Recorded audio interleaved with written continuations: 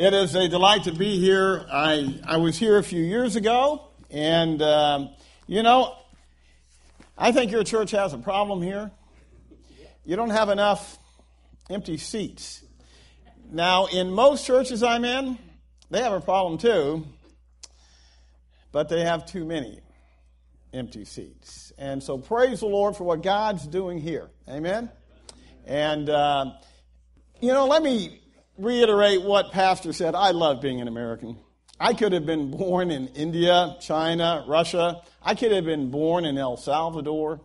And instead I was born in Guam. And that's because my dad was a Marine. He was a lifer.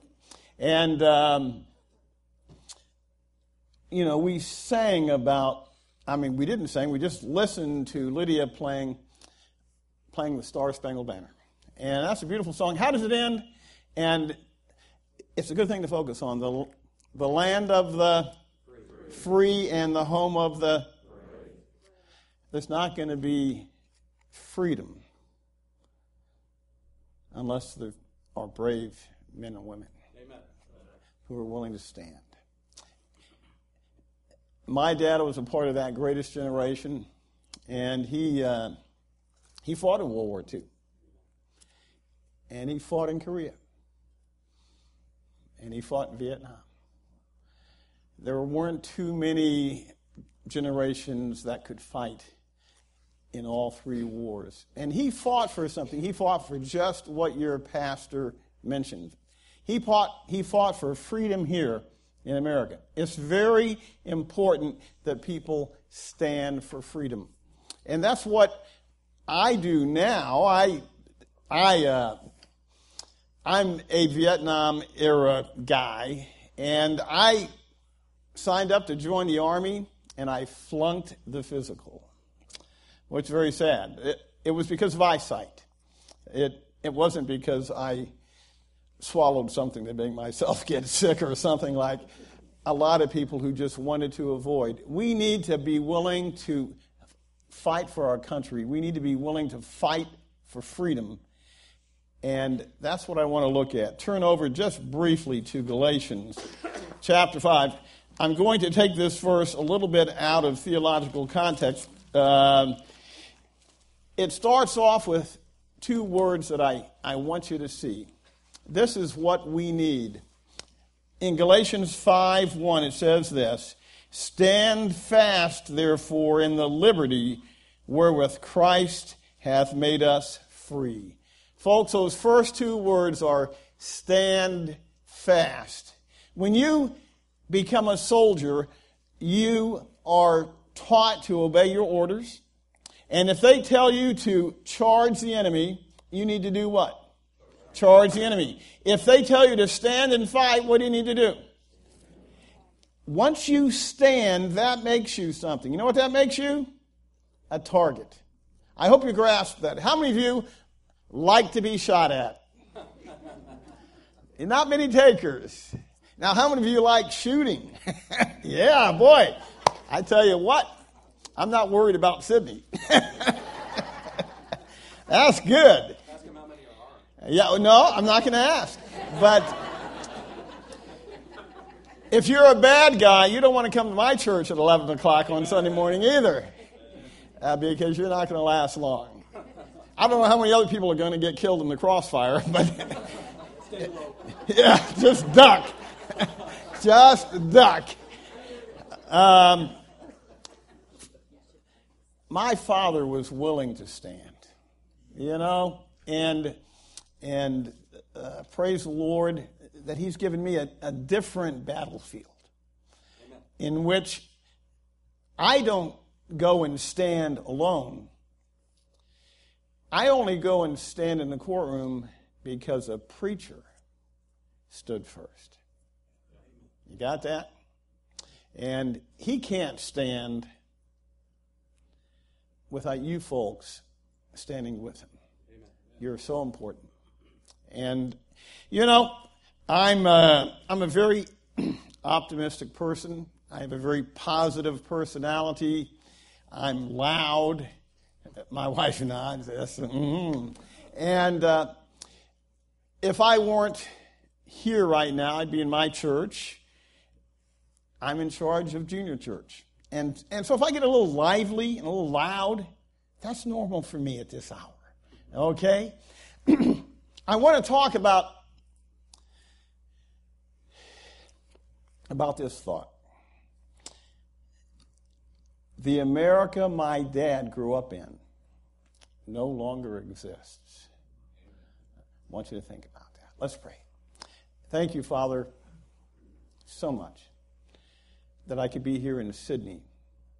I could be here at Grace Baptist Church at the invitation of Pastor Jim Alter. Thank you for him and his family and these dear people who have just filled these seats here today, Father, because they love you.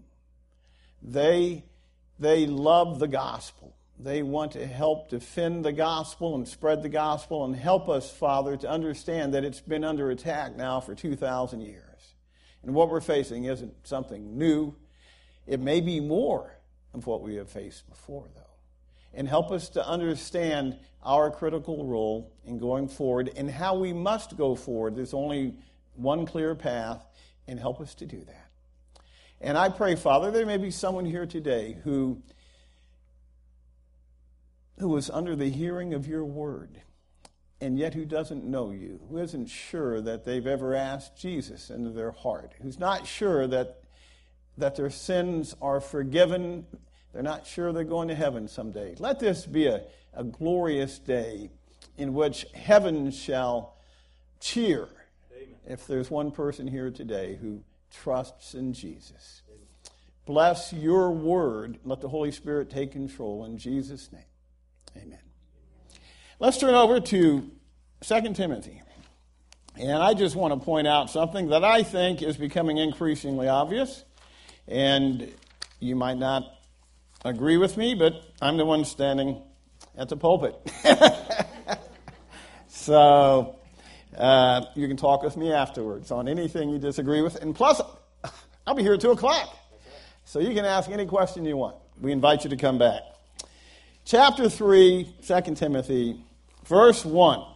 And this is something that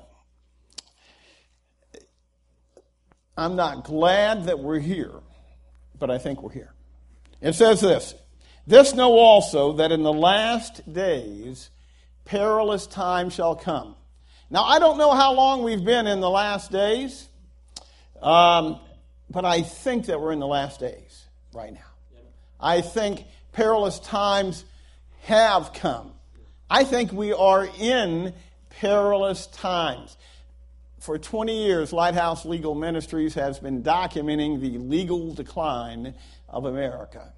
And one of the major issues that we have been documenting is this cultural war. Now, I didn't invent that term.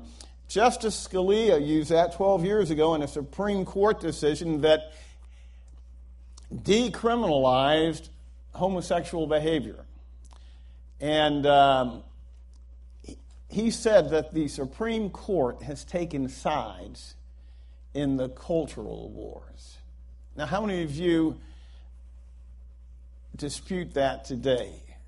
What Justice Scalia said then is true, that these cultural wars are important battles that we are fighting on a case-by-case basis, but honestly, your preacher said it in Sunday school, we have lost that war.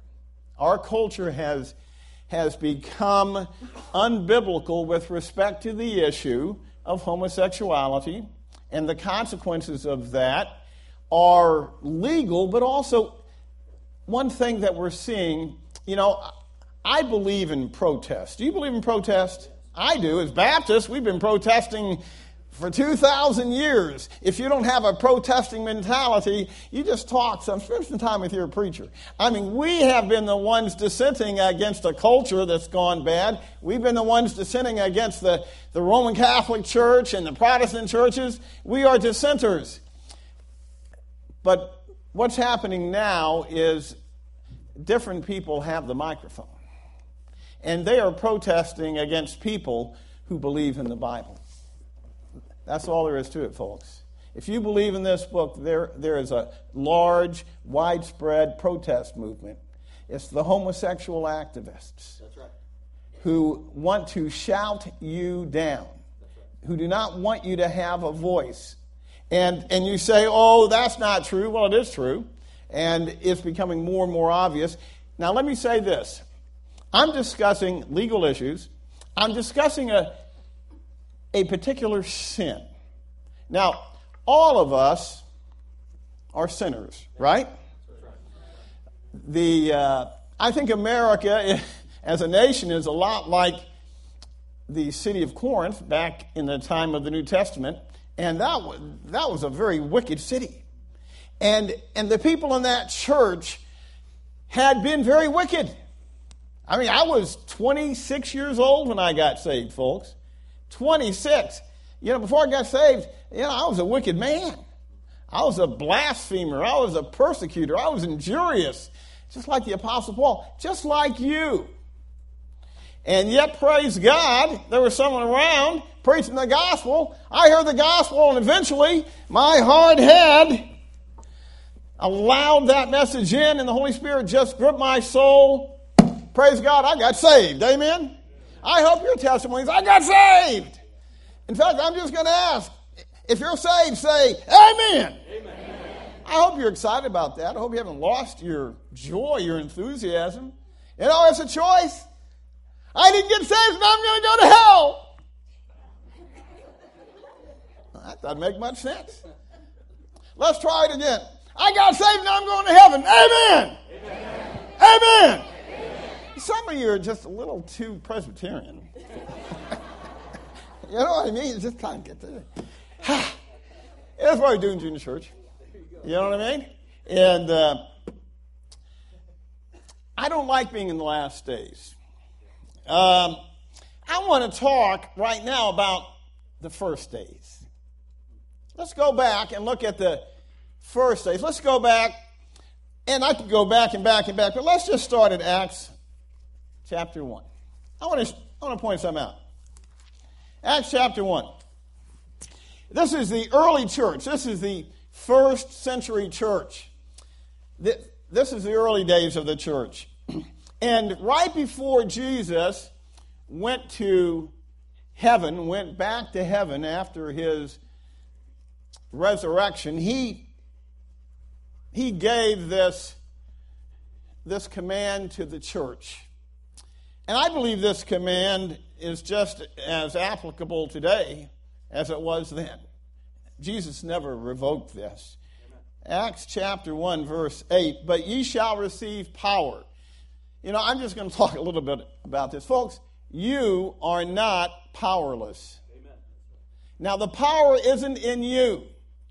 It's not in those guns that are at your hip or your ankle.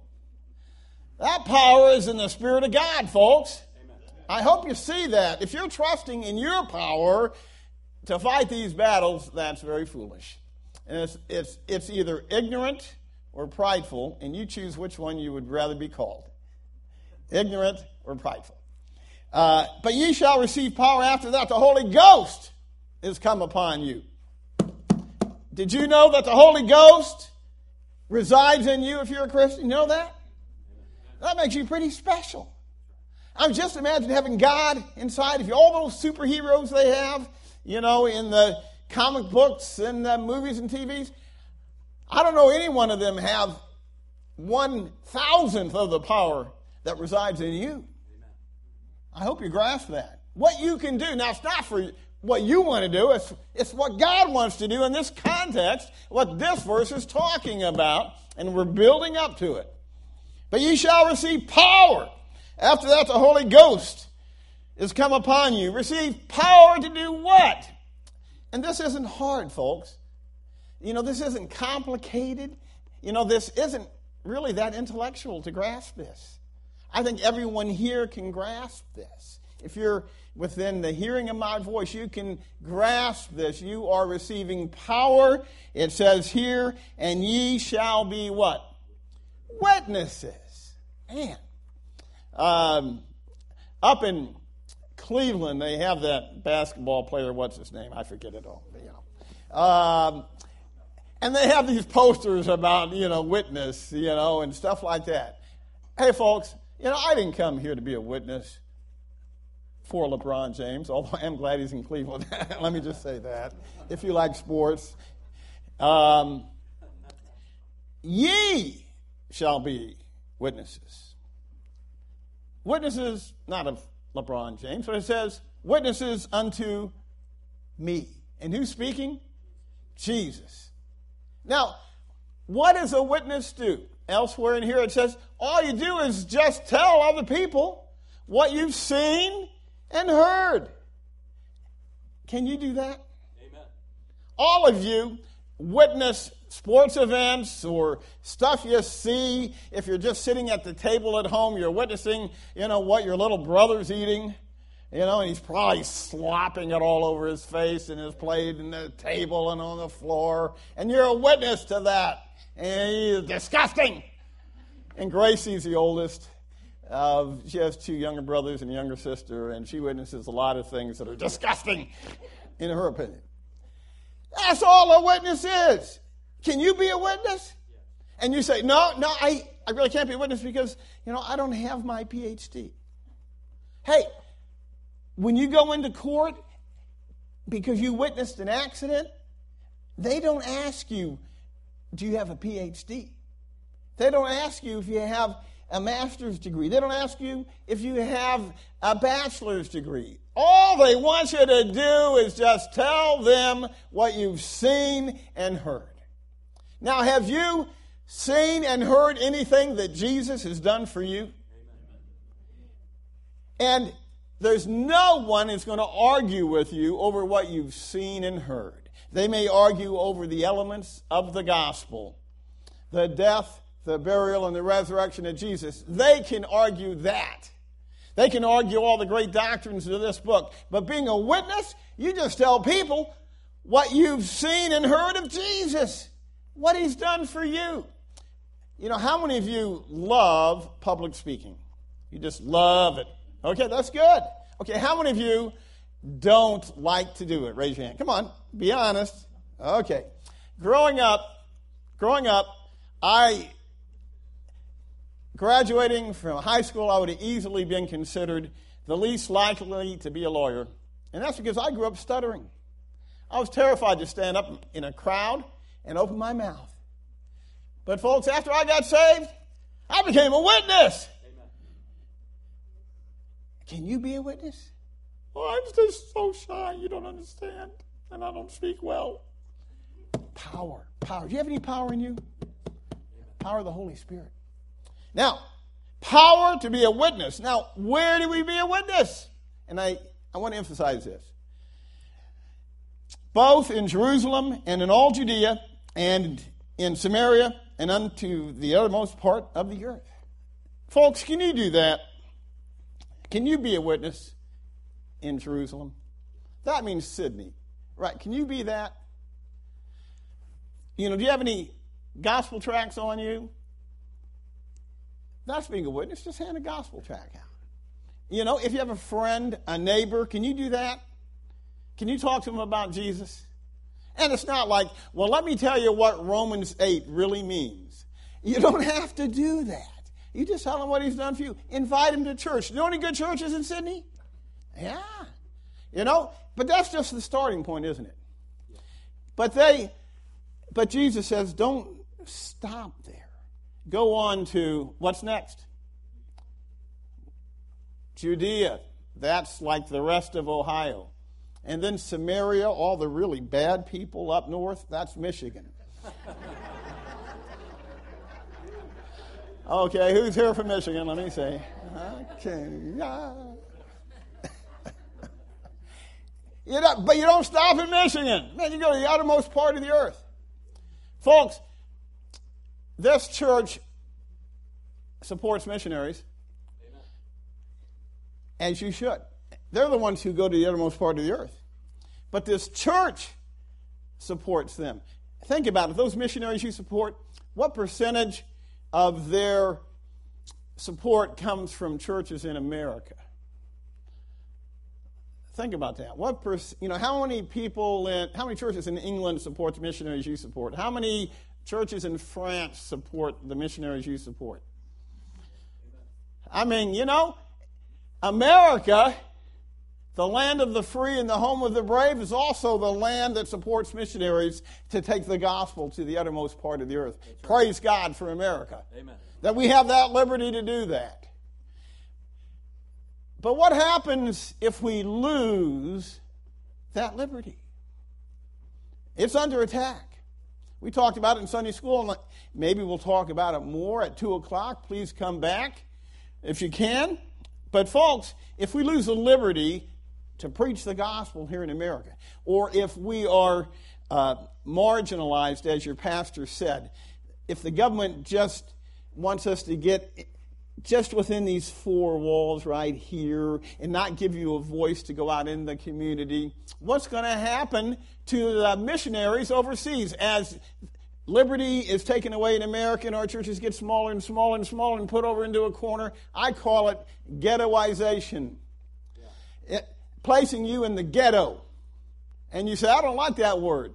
Well, in America we think of the ghetto as like in New York City, Harlem and place. But trust me, long before that, there were ghettos in Europe, and those ghettos in Europe weren't aimed at black people. That's right. Those ghettos were aimed at what group? The Jews.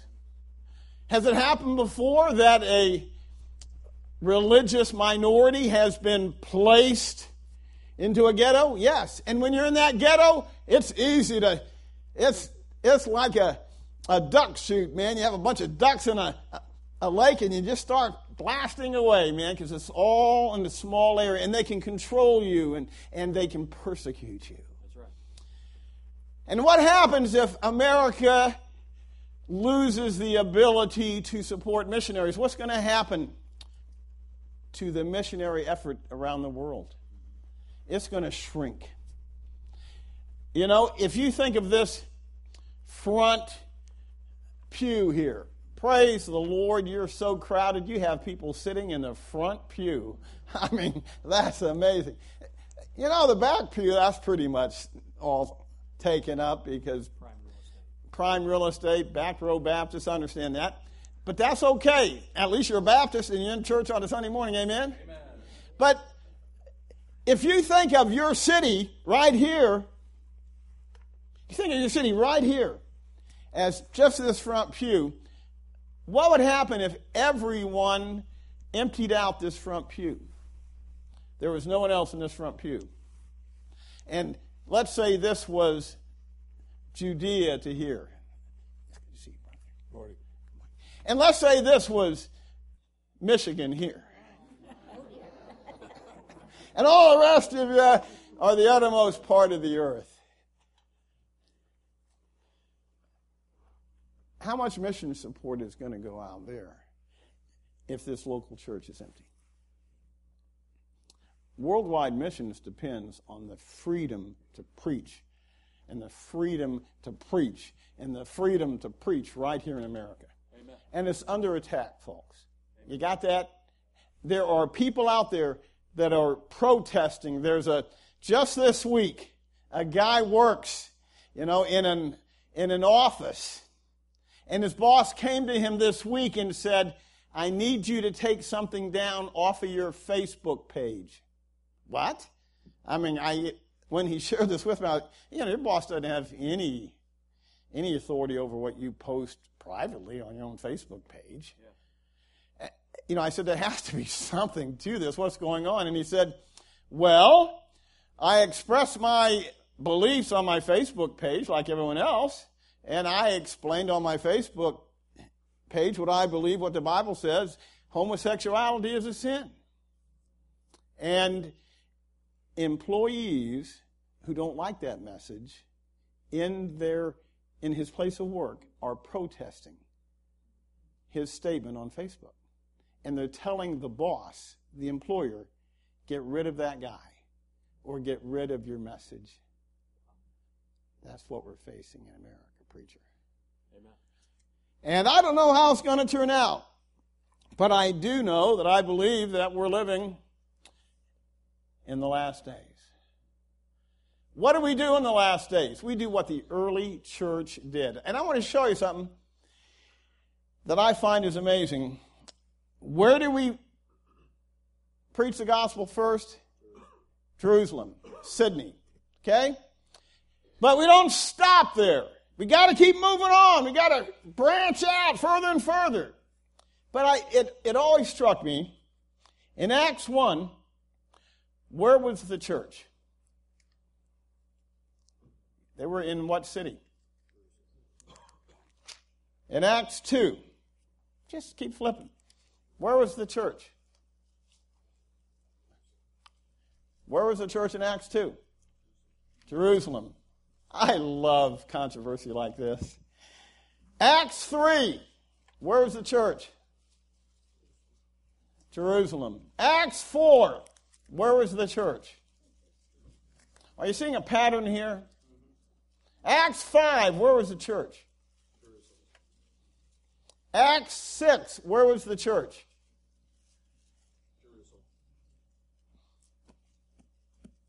You know, I don't like being in the last days, but and stay right there in Acts 6, when the Apostle Paul wrote in 2 Timothy, which was his last epistle, that perilous time shall come in the last days, that passage concludes with some stuff about his persecution, that chapter. He was persecuted. We're going to face persecution. We don't like persecution. We like comfort. You got it? Ladies, do you like the safety and comfort of your nest? That's why mothers hate it when their sons or daughters say, I'm going to be a missionary and go to France. Gracie, she wants to go to Paris, France as a missionary. Well, good. But your mother would just, oh, my baby girl, I'm so comfortable having you here. Folks, this church here was slow to obey this Great Commission. It's not just get comfortable. What if the gospel stayed in Jerusalem? You and I would go to hell someday, die in our sins. Jesus had a plan to reach the whole world throughout all generations. Something happens in chapter 7. Okay? And it starts actually a bit earlier, but something happens that is highly significant. Look at the end of chapter 6, and it says, and all that sat in the council, looking steadfastly on him. Who is him there? Stephen. Stephen's a young man. Saw his face as it had been the face of an angel. He starts preaching the history of the Jewish people, which was just God's plan to bring the Messiah to earth. And the Messiah had come, and his name is what? Jesus. Let's look over at the end of chapter 7. Verse 54, when they heard these things, they were cut to the heart, and they gnashed on him with their teeth. Folks, you know what? The gospel still causes people to get very upset. And the homosexual activists, I'm not saying every homosexual is an activist. My brother-in-law, Jan's younger brother, is a homosexual. He lives in New York City. I don't know if he's ever going to change. We've witnessed to him, but we love him. Because there were homosexuals in Corinth, and some of them got saved. Such were some of you. Praise the Lord. You know, treat them just like drunkards. And if you don't want to preach the gospel to homosexuals, and stop preaching to drunkards too, okay? Because they're all in the same crowd, sinners. These people didn't like Stephen. Verse 55, but he being full of the Holy Ghost. Do you see that? Do you know where your power is? He stood. Do you know why he's able to stand? It's not because he's rich. It's not because he's famous. It's not because he's a great orator. He was full of the Holy Ghost. You got that?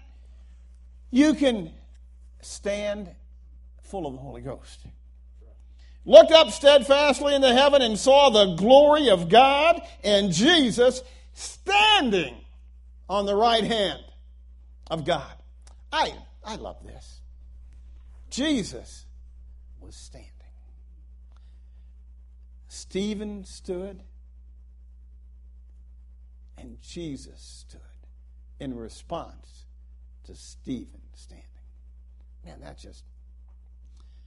touches my heart. You know, is Jesus going to stand for you?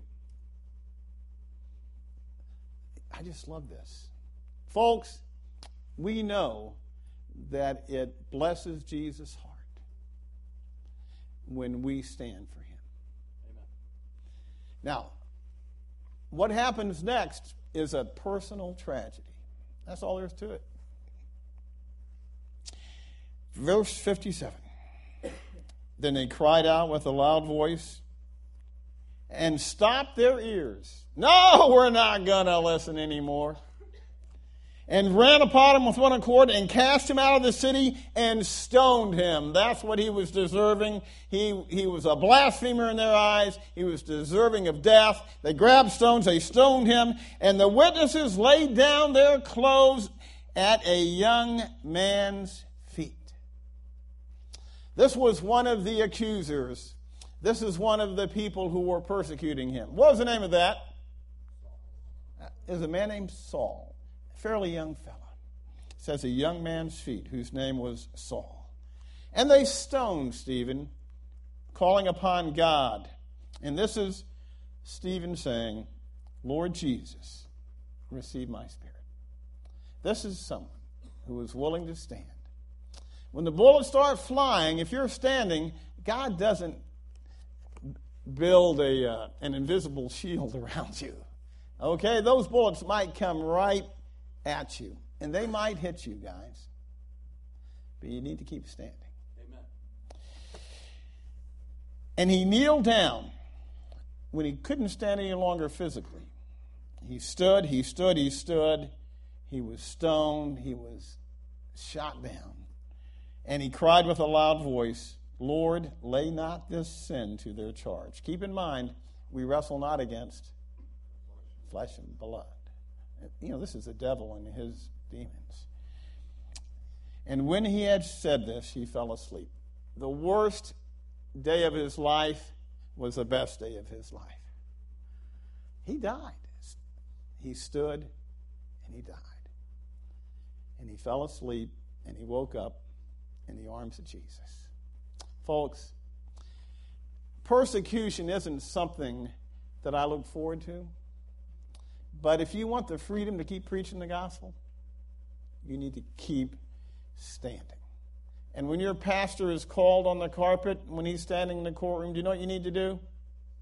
You need to stand with him. What we do, I'm going to have your pastor stand just a second, and I'm done. He may be standing in a courtroom facing civil liability or criminal liability. Is it fun being in a courtroom? No. How many of you have ever been in a courtroom? Is it fun? No. You know why it's not fun? Because the courtroom is filled with lawyers. Right?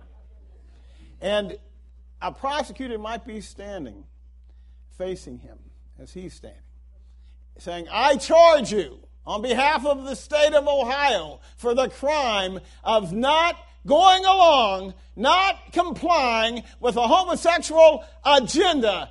How do you plead? Guilty. Is it going to be fun, though, to stand in a courtroom? If you're standing alone, that's bad. That's what we do at Lighthouse Legal Ministries. When he's standing, we come along beside. We are an advocate. Jesus is our advocate. He's at his side. We're an advocate. All an advocate means is one who comes along at the side in time of need. And that's what we do. Jesus is an advocate. He's going to stand with him. If he calls us, we'll stand with him. But there's one other group that needs to stand with him. And who's that? That's you. Because that's going to be a tough time. The strongest of men can be stoned. So I want you folks to appreciate what we have in America, a land of the free, the home of the brave. We need brave Christians. You got that? Not just the pastor, but you need to stand with him. Folks, without this freedom, the whole Great Commission is going to be stifled. That's what the devil wants, and the homosexual crowd doesn't care at all if this gospel goes beyond Sydney. They just don't care. We need to care. Thank you. I'm going to ask you right now, look in your hearts. You know, young people, you know, this all might seem just like a dream to you, something that's just like way out there. My dad never faced any of this.